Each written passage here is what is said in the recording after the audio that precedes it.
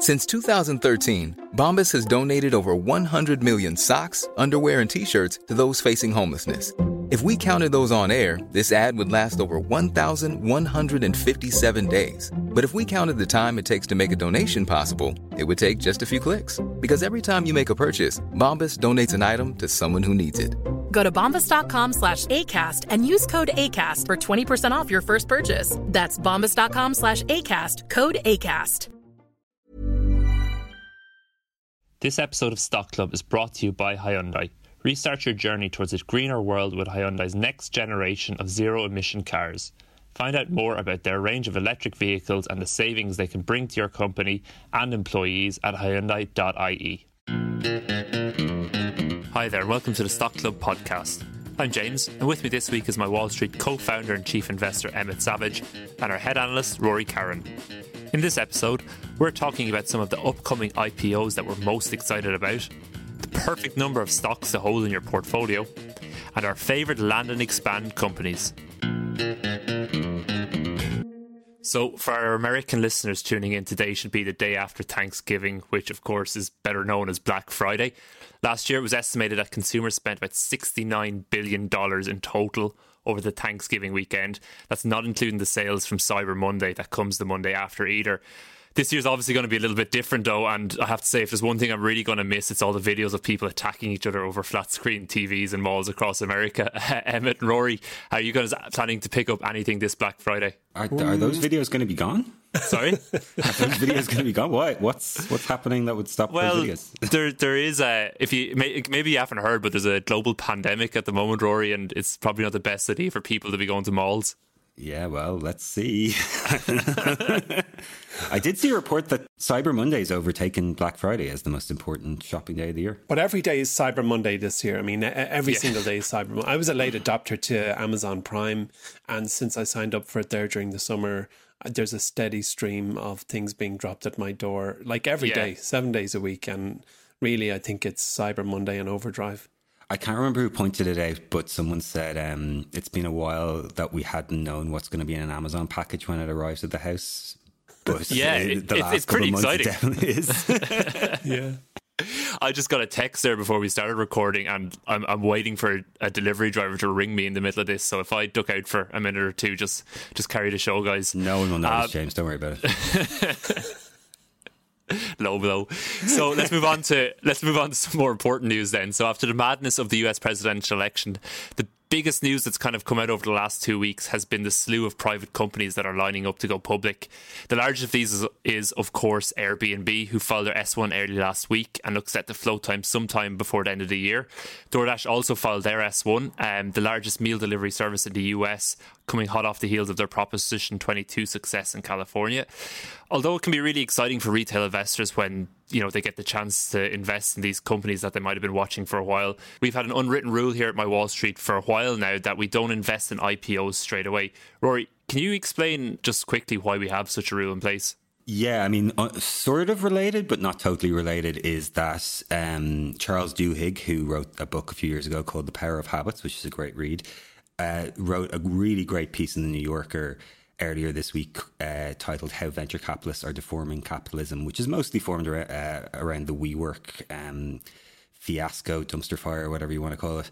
And I would highly recommend people read that article. It was very well written, and it kind of looked at, you'll hear all the normal stories or the old stories you've already heard about WeWork, from the smoking marijuana to the wanting to be president of the universe. But it kind of takes a look at it from the point of view of the VCs that back the company and the kind of lack of leadership from the board. So that's a good kind of primer for one of the reasons that we don't, go straight into a company pre-IPO is, first of all, at an IPO, someone is selling you something. This is a sale event. I think people forget that quite a lot, especially these days. There's a huge amount of private money out there that fund companies to the size that we saw off previously with Uber going out, or expected to go out at kind of $80 billion. That sort of was unseen, 10 years ago, when a company grew to a certain size, and then private money couldn't really fund it any further. With so much private money now, where companies can kind of continuously grow using that money it seems like almost indefinitely, you always have to ask yourself a question when a company's IPOing: why are they IPOing now? What's made them decide that this is the moment? And, you know, an awful lot of that time, it is a question of finance. They want to grow the company bigger, and access to the public markets is going to create that. But sometimes you do see cases, and WeWork was a great example, where, you know, the ship had come off the rails. I don't know, ships don't go on rails, but you know what I mean. The ship shouldn't have been on the rails. The ship shouldn't have been on the rails in the first place. What was the ship doing on rails? And that's a very good that's a very good metaphor for what was happening with WeWork and how they were trying to kind of get out of that investment and basically, you know, defraud the public markets by pushing it on to them. So that's not the reason we don't. I'm going on a tangent here. That's not the reason we don't invest in IPOs right away. What we do is we just try and wait and see, let them settle into the public markets for a couple of months.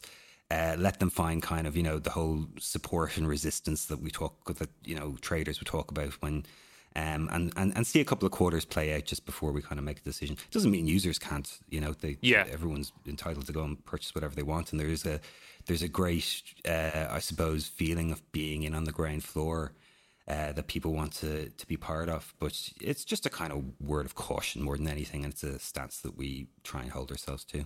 We have broken the rule a few times, though, haven't we? I think we broke it once with Slack. Yeah. I kind of justified that it was a direct listing. Probably was. Yeah, it was a DPO justification. Yeah.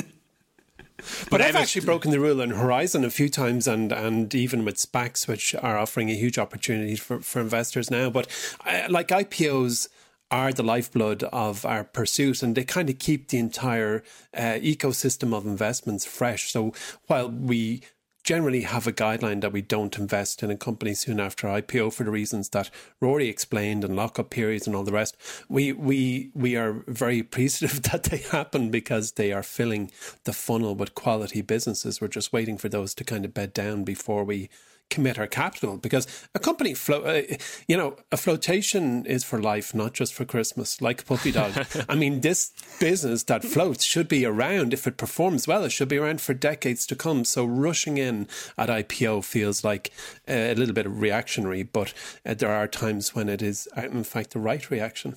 Yeah, and it's exciting as well. It's exciting to see new businesses. You know, it's like a video game when a new playable character becomes, available. Everyone gets excited about it. Absolutely. Your analogies today, Rory, I'm on a roll. On a roll. So let's dig into some of these companies that are set to go public then. Emmett, I'll come over to you first.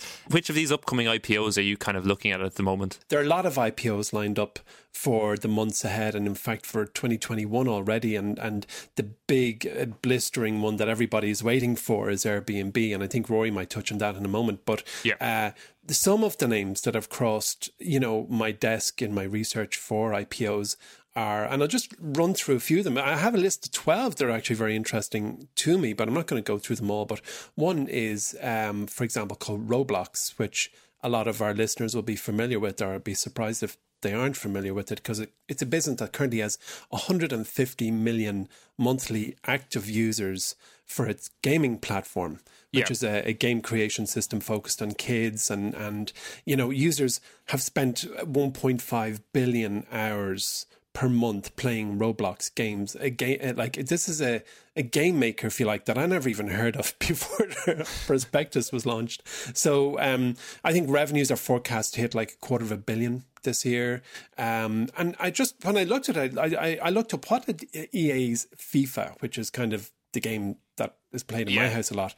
What has it had? It had 10 million players, 450 million matches. And when you put that beside Roblox's 150 million monthly active users, it kind of it's a frame of reference, I guess. It is a huge one. And there aren't a lot of details. Maybe you have some details on the Roblox IPO, do you, Rory? It's definitely, I think it's probably one of the most interesting S1s I've read in a while. And I only got a chance to quickly glance through it, but some of the numbers are outstanding. 75% of American children between the ages of 9 and 12 play Roblox regularly with friends. That's according to the company. Wow, 75% of American children ages 9 through 12 play Roblox. What? Yeah. And I mean, and you think like, oh, well, is there any money in that? Yes, there's loads of money in it. They brought in $1.2 billion in bookings in just the first 9 months of this year. And what's the so I knew very little about Roblox before this S1. I thought it was a game, just kind of like Minecraft. And in a way, I suppose it is, but it's actually not at all. It's a kind of game engine where you can build your own games using a kind of building block system that's very similar to Minecraft. Obviously, that's where I kind of got made the connection. But yeah, so the idea is that it's very kind of low graphic. You build a character. There's, something like 18 million different type of games that have been developed by people throughout the system. It claims to be very child friendly. And they've got this kind of internal currency system, which they called Robux, which was a great idea. And similar to kind of Apple or Google, they take this 30% cut from the developer. So any money that's generated within someone's game, they get a 30% cut. But, and this is the really interesting bit, there's also an internal exchange rate within the company, which basically means that at the very least, Roblox is taking a 70% cut of all the money generated in the game. So they have incredible economics for this platform. And you might ask yourself, well, are developers going to put up with that? It seems like they are. There is more and more developers going towards this platform all the time. And the main reason is that's where the eyeballs are. This is a company that has, like Emmett said, millions of monthly active users, really low customer acquisition costs because, kids just go on it and they get their friends to go on it. And kind of as an out-of-the-box package for developers, it's kind of got everything. It's got the Gravity engines, the integrated monetization, the payment solutions, and they've got customer support and moderation for all this kind of stuff. So it's quite interesting. I'm really looking forward to digging further into it. The big questions I kind of have with it is, how safe is it for kids? That's a big thing. Parents, one bad story is going to knock this whole thing off. And how sticky is it? When kids get to a certain age, do they abandon it? Some of the reading I've found is that no, actually what happens is the younger players play the games, and then as they get older, they start developing games. So that's quite interesting. Okay. So, and surely they're riding on a big tailwind from COVID as well, and the lockdowns. Yeah, huge. It's become such a vital form of entertainment for parents with their kids. Getting as much as it might not be healthy, kids are spending an awful lot more time in front of the screens these days. And as we say with games have a huge entertainment of value payoff. You pay a small amount, you get hundreds of hours of entertainment out of it. It's also kind of it's really on this the kind of riding the crest of this wave of a kind of a new generation of games, which are a lot more about social network, and rather than kind of a single transaction, it's kind of a game as a service. You pay as you go, as you play, and as you add more stuff to it. Yeah, I read a story somewhere about kids hosting birthday parties on Roblox over the last few months. Yeah, you can rent out a server. You can do loads of stuff. I mean, Lil Nas, what's the song? Luke, you're the young one. Old here. Town Road. Old Town Road. Come on, Rory. Boomer. Old Town Road. He hosted You played a gig there. A gig there, and 33 million people attended it in this virtual space. Well, your point there, Rory, about gamers become coders. Well, it was this kind of platform that gave birth to the second richest person in the world, none other than Mr. Elon Musk, who I think moved in second place very recently. And it was a very, very similar precursor to Roblox back in, I presume, late 80s or 90s, where Elon Musk started to learn his coding chops. And next thing you know, world dominance. So we're getting a new generation of Elon Musks. Brilliant. Yeah. So I think it's going. I think Roblox is due to go any day now. Something like an IPO valuation of $8 billion. Wow. Any other companies you're looking at? Well, I have a few. Let me hit you with a few. Bumble is a name that might be familiar to some of our listeners. It's I suppose it's a Tinder-esque dating app. But I think it's going to IPO in early 2021, something like $6 to $8 billion valuation. But it has reached more than 100 million users in 2020, which it monetizes via advertising as well as a premium subscription option, which sounds very like Tinder. So that is one that I think is quite interesting, but it's a very crowded space. Barriers to entry are quite low. I think they have a nice angle, the fact that the female is in charge, but it's definitely one to watch, and it's one of those giants sitting outside Match.com's wheelhouse. And Match.com, as our listeners know, also own Tinder, amongst very many other ones. Another IPO that I'm quite intrigued in is one that sticks out like sore thumb because it's actually profitable, and it's called AppLovin. AppLovin, I know it's strange. AppLovin, bizarrely, is profitable since it was founded in 2012. I don't trust it. No, exactly. I don't like this it at is all. true. What's going on here? Yeah, so what it has done, and this is quite interesting, following a Roblox conversation, it's built a platform to help game developers build, manage, and monetize their apps. And the company has created its own gaming studio called Line Studios, and it has 750 million daily active users and reaches more than 2 billion devices every month with its assets. So this is a big deal that you possibly have never heard of, AppLovin. So that's another one that I think is very interesting. They're kind of talking about early 2021 for it to go live with IPO. Another is Instacart, a company that have we discussed on the podcast before? I'm not sure, but 2010, the founder of Instacart left his job with the fulfillment center at Amazon. He moved to San Francisco and he decided he was starting a business, and as these things go, he found a lot of resistance and speed bumps and tried product after product after product. I think he went at it something like 24 times. He had 24 startups, but he eventually hit on something, which was an on-demand network for delivering products and groceries to your home. And at the heart of it was an app which is kind of connected to people who went off and did the shopping for you, which I think is an absolutely wonderful business, believe me. So the last round, Instacart, it's a big deal already. I mean, the last round of Instacart valued it at something like $18 billion.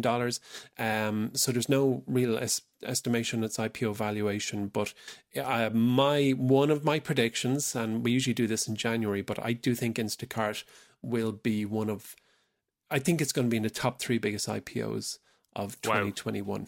Will I go on? I have more, James. Will I keep going, or do you want me to shut up? we better let Rory talk for a while. Rory, any IPOs you're looking at? Thank you for letting me speak. No, I mean, Airbnb has to be mentioned, doesn't it? Like, that's absolutely the big news. You know, as a consumer, I've been a fan of Airbnb for close to a decade now.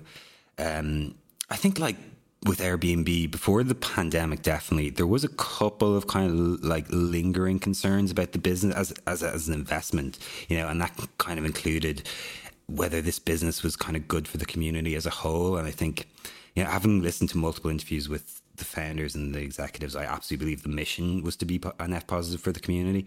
And I think in terms of its success, you know, Airbnb did, above all else, in my view, one of its great successes was a kind of monetized trust. You know, kind of anytime you go away from your home, particularly if you're in a country that's foreign to you, for example, your number one priority is safety, right? Even if you're not aware of it, that is your number one priority. And Airbnb created this feeling of safety by creating kind of a commitment device or a trust placebo, because the person whose house you were staying at kind of had this financial incentive to make your stay as pleasant as possible. And they did this through like the rating systems and the Superhost label and all that kind of stuff. But also in the background, there was this kind of idea of Airbnb acting as a neutral broker between parties, and that they had this incredible customer service to the point where, like, you kind of felt like if anything went bad, there would be no ends to Airbnb sorting out the situation. You know, whether if they needed to chopper you out of there on a helicopter to get you somewhere good to stay that night. It seemed that was kind of the level that they were aiming for in terms of kind of customer delight. And then but then there was the negative of the model, which is that it wasn't being used for purposes as intended to. Landlords were buying up properties and promoting them on Airbnb. It wasn't really in the spirit of the company. It was causing problems with local councils, causing problems with housing. And there was a couple of cities that, you know, outright banned them or brought in tough legislations regarding it. So that was the kind of pre-pandemic worry, right? Now we're in a totally different environment where it's the post-pandemic worry, right? And that's... Go on, Rory, say it. Say we're in unprecedented times. No. Okay, we're in unprecedented times here, people. You have to listen to me now. No, I mean, like the big question now was, you know, what happens when, you know, the all real estate, as we've talked about before, is a buy long, sell short kind of business, and Airbnb for a lot of landlords was the buy long, sell as short as possible business, which, Yeah.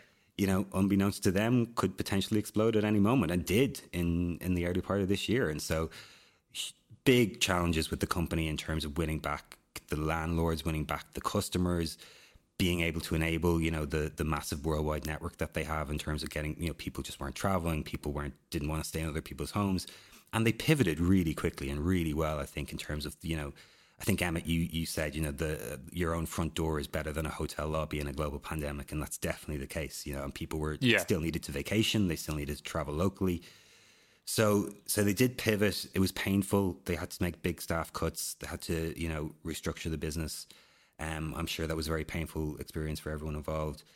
So it's looking like they're coming out the other side of it. There's still a couple of questions related to their S1 that I have in my mind. One of which was that, you know, with this big cut they did in, first of all, why was their S&M budget so big? I always expected Airbnb would have this amazing organic sales funnel. You know, Airbnb is the first place I go to anytime I'm traveling abroad. I go straight to the app. I never Google. You know, it's straight to Airbnb, and in the rare case that I can't get something on Airbnb, I go off to one of the larger OTAs like Booking or Expedia. But those guys are spending huge money on things like Google. Like, their entire businesses rely on Google.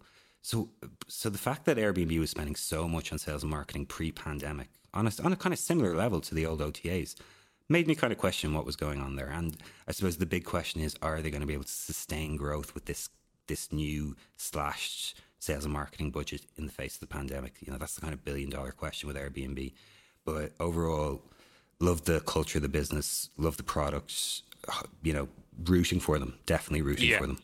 Absolutely. Any other companies in your watch list? Do you know what? This is a weird one now because I have railed against food delivery businesses in the past, but I did take a look at DoorDash's S1, and I have to say I was incredibly impressed with it. The opening statement that the mission of the business is to grow and empower local economies was a good one, I thought. And the way they broke it down was that, you know, they think of themselves much more than a food delivery business. So the three things that they're aiming to do is to create an on-demand logistics platform that can facilitate local delivery of any item. They want to grow merchant services to grow sales in the modern era, and they want to develop a membership program to the physical world for consumers. So really what DoorDash, I feel, are trying to pitch themselves at, or their long-term vision, is not just food delivery. It's this kind of digital wallet that connects you to the local economy and makes a kind of hybrid between e-com and local commerce possible, backed by kind of incredible operational performance. And their S1 was just kind of really clear. They highlighted their weaknesses the way with the exact same tone that they highlighted their strengths. They've been very positively affected by the pandemic. Total orders went from 70 million in Q3 19 to 236 million in Q3 20. So that's a 3x jump there. And certain kind of problems I've previously had with food delivery businesses, they're not totally tackling, but they're trying to tackle them. For example, in terms of discounting, they start out at a high discount in order to acquire customers, and then they kind of re-engage with lower discounting as each cohort matures. So they're addressing kind of the bigger problems within that sub-industry. And it was one of the kind of ones that I didn't expect to be interested in, but I am interested in. Yeah, and I think it's worth pointing out that they're far and away the biggest food delivery company in the US by market share. They are killing it. I mean, not being in America, never really had the opportunity of engaging with them, but I would have thought Uber Eats would have been a much bigger competitor to them. No, they are owning that space. Yeah, so there's a few companies that with their IPOs coming up in the next few months. I have one more, James, just for, I suppose, close with something a little bit. Well, they don't think it's whimsical in there, but I think it is. It's Petco. And Petco is it looks like it's going to go public again. It's done it 3 times already. This is its 4th IPO. Did you say an IPO is for life, not for Christmas? Luke, cut that part out. Ironically, they sell dogs. But so they are fairly familiar with it, so it should go well. I mean, I think they floated in. They've had good practice. So these guys have been in and out of bankruptcy 50 times, so you know they're going to be great at it. Well, they had this kind of nagging issue, which is called bricks and mortar. And then Amazon came along and reigned on their parade, and then Chewy's came along and reigned on their parade. But what they've pivoted is Petco is a health and wellness co. So they forget about the 94 IPO and the year 2000 IPO and the year 2002 IPO. It looks like next year is the IPO. IPO number 4 for Petco in 2021. Put it on your watch list, folks. I mean, who could argue with that? Were they the company that was backed by Whoopi Goldberg back around 2000? No, I think Pets.com. Yeah, that's right. But no, hold on a minute. Whoopi Goldberg backed Flooz, Flooz. But I don't think she was involved. It was a kind of an online currency, which nowadays we just call currency, but we call money. Flooz, I think, and I really stand to be corrected here, was a way for you to swap your dollars for an online internet currency that could be used on internet websites. Yeah. And was the unit of currency called a flooz? Like I you think had two so, floozes? Yeah, it was. It was basically shut down by the FBI because it was being used almost exclusively by Russian gangsters. So who would play Whoopi Goldberg in a movie about Flooz? Whoopi Goldberg, I imagine. She'd have to do it. She'd have to take the role. I mean, nobody. Was anyway, there a celebrity involved with Pets.com then? There was there? I thought she was with Pets.com as well. Maybe you're right. I don't remember, Roy. But she was like the I Ashton Kutcher of the tech bubble, wasn't she? Yeah, exactly. She was the Ashton Kutcher of the tech bubble. Answers on a postcard to My Wall Street, please. Yeah. So let's move on from the IPOs and take a quick look at some other things going on in My Wall Street at the moment. We've already spent the first half of this show talking about IPOs, but if that wasn't enough for you, then you need to check out the free webinar that Emmett is hosting next Tuesday, December 1st. In this Master Investing workshop, Emmett is going to go through the process he uses for tracking and choosing the IPOs and SPACs that he invests his own money in. Attendance for this workshop is capped and spaces are already filling up fast, so if you want to attend, make sure to register at the link in the notes for today's show. Emmett, what can people expect if they tune into this webinar? Well, yeah, James, so as you said, I plan to cover on how I research IPOs and SPACs and the critical websites that anyone who wants to do the same should use. And I absolutely intend for this to be the most practical and impactful and information-full webcast that I've ever done. I want attendees to walk away just pretty invigorated about their own ability to look at IPOs and SPACs and what they should look for and how to find a good one and how to kind of leave behind one that doesn't look so promising. Cool. So make sure to sign up for that.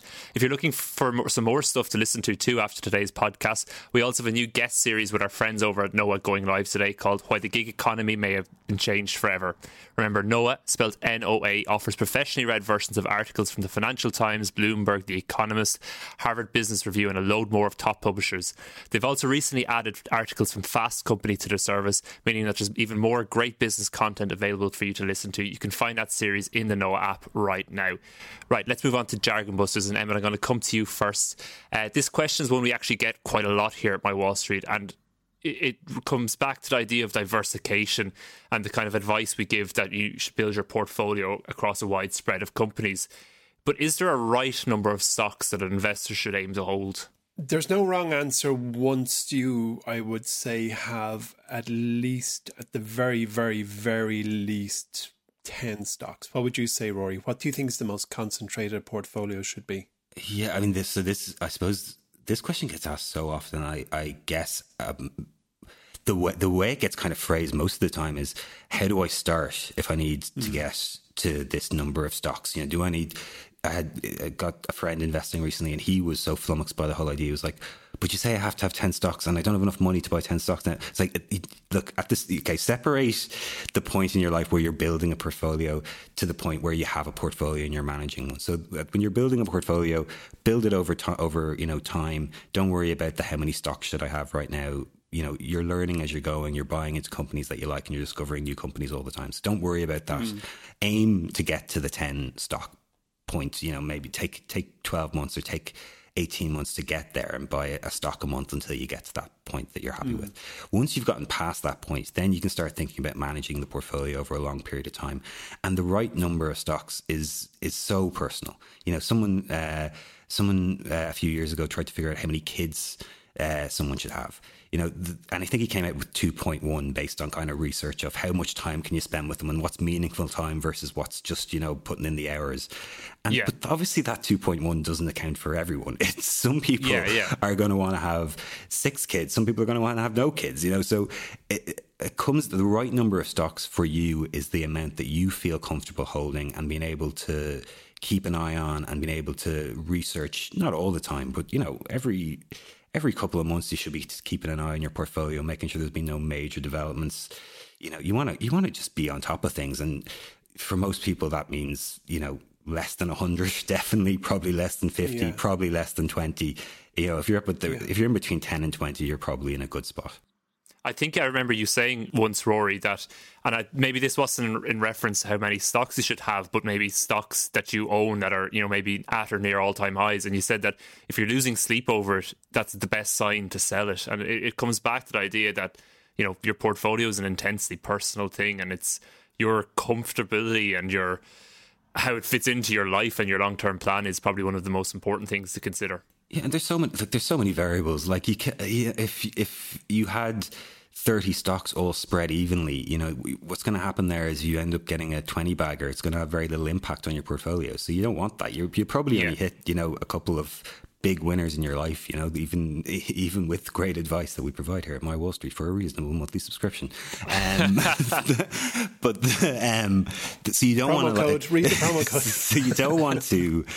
You don't want to limit your upside when it comes to dividing, your wealth among stocks. But of course, you could end up having, 10 big positions, and then you could have 15 kind of small little, put a bit of money into something, see how it goes. And that's different from having, 10 big positions evenly spread. So it all kind of depends on your own personal kind of style and how you want to spread your money around. But 10 and 20 is a broad range for most people, I think. Absolutely. And your stock portfolio is, if you look at somebody who's been investing for several years and has gotten into the swing of it and has built up between 20 and 50 stocks, for example, that list of stocks is it's an autobiography. It tells the story of that person's beliefs and interests and even risk profile. If somebody's built this portfolio based on their own belief set, you can look at somebody's portfolio and tell the kind of person that they are and the beliefs that they have about the future and their kind of propensity for risk.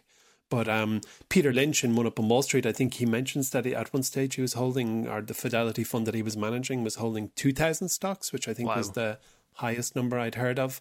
And I have met some very successful investors who will not go above 12. So you can have hyper-concentrated folio of 12 or so positions, or you can become a legendary investor, as did Peter Lynch, with thousands of listed companies. But as Rory rightfully said, I think the right number for a person is very personal, as long as you decide you're going for a minimum of something like 10 or 12 or 15 stocks. And Festina Lente, hasten slowly, build out your portfolio, in build mode for a couple of years and then maintenance mode for the rest of your investing life. Absolutely. Rory, the next question I'm going to throw over to you, and we've spoken about the humanization of pets a lot on this podcast, including that dreaded term fur babies. And we currently have stocks like IDEX and Trupanion in the My Wall Street shortlist. But are there any other pet stocks on your radar, and not pets.com maybe? Well, Emma, you mentioned one the other day, which was instantly interesting, Freshpet. Big fan. They make like, there used to be this guy, right? I can't remember what the name of the company. It was Blue Buffalo, I think was what it was called. Mm-hmm. And they made like pet food that was so good that it was like fit for humans. And the CEO used to go on Jim Cramer's Mad Money pretty much on a monthly basis and open a can and eat it live on television. So that's what I was reminded of when you told me about Freshpet. They do like healthy food for dogs and cats and maybe humans. And humans, if you're really stuck. If you find yourself 2 a.m, no kebab shops open. Completely. I know, I'm with you though. And the only reason that I personally haven't invested in Freshpet or pitched it for Horizon is that the bane of 2020 was everything has done so well. I mean, it's been on a run. Right now, Freshpet is a $5.3 billion business. They drop fridges into convenience and supermarket and grocery stores, and they fill it with their product. And certainly to position it, as Roy described, that it is appealing to human senses. And of course, dogs aren't notorious for complaining. They'll eat from what I can see, virtually anything. So I'm sure the loving owner looks down at their dog, feels good that they're eating organic, fresh, wet food, and everybody wins. But yeah, it's a lovely business, Freshpet, and I can see it going from strength to strength. I think it's probably worth pointing out as well that, to kind of invest in the humanization of pets trend, as you say, doesn't just apply to, things you actually give your pets or things used to treat your pets. Companies like Lemonade, for example, offer pet insurance, I believe. Yeah, they've just got into the pet insurance space. And as we talked about when we added Trupanion a couple of years ago, that was one of the most underserved markets that I've seen in an awful long time. The percentage of pets that were being insured in America was around the 1% to 2% mark, whereas in more developed markets like Canada and in Scandinavia, that number was up around 25%. Wow. So that was a huge opportunity for Trupanion, and that stock kind of just when it went sideways for a couple of years, and in the last couple of months has really shown to be a winner. And Lemonade's getting into that space now as well. Another company that I have just had a brief look at was Chewy. I know Jason Moser is a big fan as a customer anyway. I've never actually asked him about it regarding as a stock, but the one thing that kind of threw me with Chewy, first of all, there was the obvious Pets.com comparison, which we talked about earlier. It's a kind of similar business model, though. The big problem with delivering pet food is it's got a very low value for weight ratio. Pet food is heavy. And it doesn't cost a lot, so people don't like shipping, and it doesn't make economic sense. The other worry I have with Chewy is that Walmart has gone very heavy into this space. Walmart has really gone after the pet space big time in the last couple of months, and they've launched a couple of new products, including kind of everything from dog walking to pet insurance to pet health care to subscription models for pet food, and that's a big problem that Chewy's going to have to face. But I wouldn't make a call on it just yet. I've kind of only read on the outskirts of it, but it's another interesting one, and people who use it, definitely customers, seem to love it, so that's always a kind of positive sign for a company. Cool. Let's move on then to our elevator pitch to finish off the show. Over the past few episodes, I've asked you guys to pitch your favourite razor and blade model company, your favourite pick and shovel model company. Today we're going to go a bit more poetic and ask for your favourite land and expand company. So just to clarify, land and expand companies are ones that initially capture a new customer with a relatively small and sometimes even free product or offer, and then manage to expand their footprint gradually within the company, selling add-ons and other services to get more money out of each customer. Emmett, I'll come to you first. What's your favourite land and expand company? Oh, when I hear land and expand, I think of one company first, which is Trello. Atlassian, makers of Trello.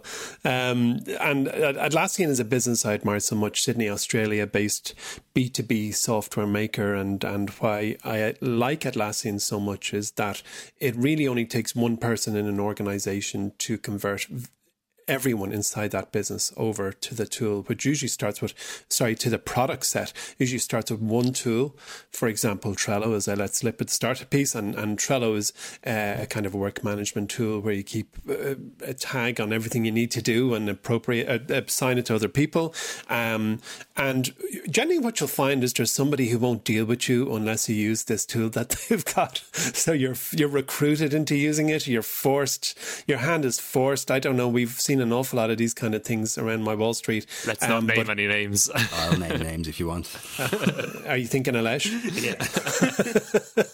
Sorry, Alesh. Our Chief Product Officer. Yeah, exactly. So you should really be doing this segment. But anyway, so Trello, you start with Trello. Next thing, there's a whole team using it, and then there's complementary tools. And Atlassian has a suite of tools: Trello, Jira, Confluence, Bitbucket, and many others. So it is by far my favorite land and expand, and especially when you look at the numbers behind its land and expand model, where I think 70% of businesses are completely infested by by the products as soon as they start. So yeah. Seeing as we've already started naming names, is it JT, our co-founder here? Did I hear a rumour he runs his household or his kitchen at least on a Trello board? Of course he does. John's the most organised guy I know. There's a Trello board called Fridge, I'm pretty sure, in John's arsenal, where he can basically keep inventory on everything inside the fridge. To be confirmed. We'll get back to you in the next episode about that. Rory, your favourite land and expand model? Yeah, well, I mean, Atlassian's the original land and expand, isn't it? That's the first time I ever saw that model in action, Emma, was when you and me looked at Atlassian all those years ago. And it was just like, that's just an incredible... It was so amazing because it kept sales and marketing so down. They inverted the whole system. They were spending like 40% of their revenue on R&D and practically nothing on sales and marketing. So since then, it seems to be everywhere. There's so many businesses we've looked at it that they've copied the model. Twilio is obviously a really big one. Slack, all these, we see it so much in our own business that programs that we'd never heard of before the tech team started using, and now we all have to use them because that's the way the tech team wants things done. But the one that was the fax machine land and expand. Well, this is the one I'm going to pitch now, which is that the killer of the fax machine, DocuSign, is one of my favorite land and expand businesses. Again, I think it was John Smith from the business who started bringing in DocuSign, and now we use it for kind of all our contract signings. It's so easy, it's so handy, and the company took a big hit when the vaccine news came out, as if people were going to stop using DocuSign when a vaccine emerged. I think it's going to be a great long-term winner. I'm a shareholder myself, so that's my pick for land and expand. Somehow that elevator pitch segment turned into a bit of a grudge match, airing out our grievances around my Wall Street. Who else in the business has annoyed us in the last while? That sounds like a new segment for the podcast. So let's leave it there. That's it from this week's Stock Club. Don't forget about all the great new stuff in My Wall Street at the moment. And if there's anything you want us to discuss or explain on the next episode, make sure to get in touch. You can find us on Twitter, as always, at My Wall Street HQ, or email us at pod@mywallstreet.com. That's pod@mywallstreet.com. Don't forget about Emmett's webinar next week too. The note to sign up there is in the notes for today's show. Please leave us a review as well if you liked today's episode, and we'll talk to you in 2 weeks. Happy investing.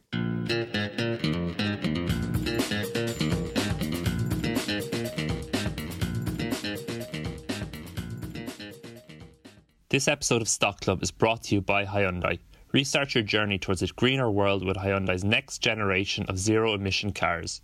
Find out more about their range of electric vehicles and the savings they can bring to your company and employees at Hyundai.ie. My business used to be weighed down by the complexities of in-person payments. Then, Tap to Pay on iPhone and Stripe came along and changed everything. With Tap to Pay on iPhone and Stripe, I streamlined my payment process effortlessly. Now I can accept in-person, contactless payments right from my iPhone. No extra hardware required.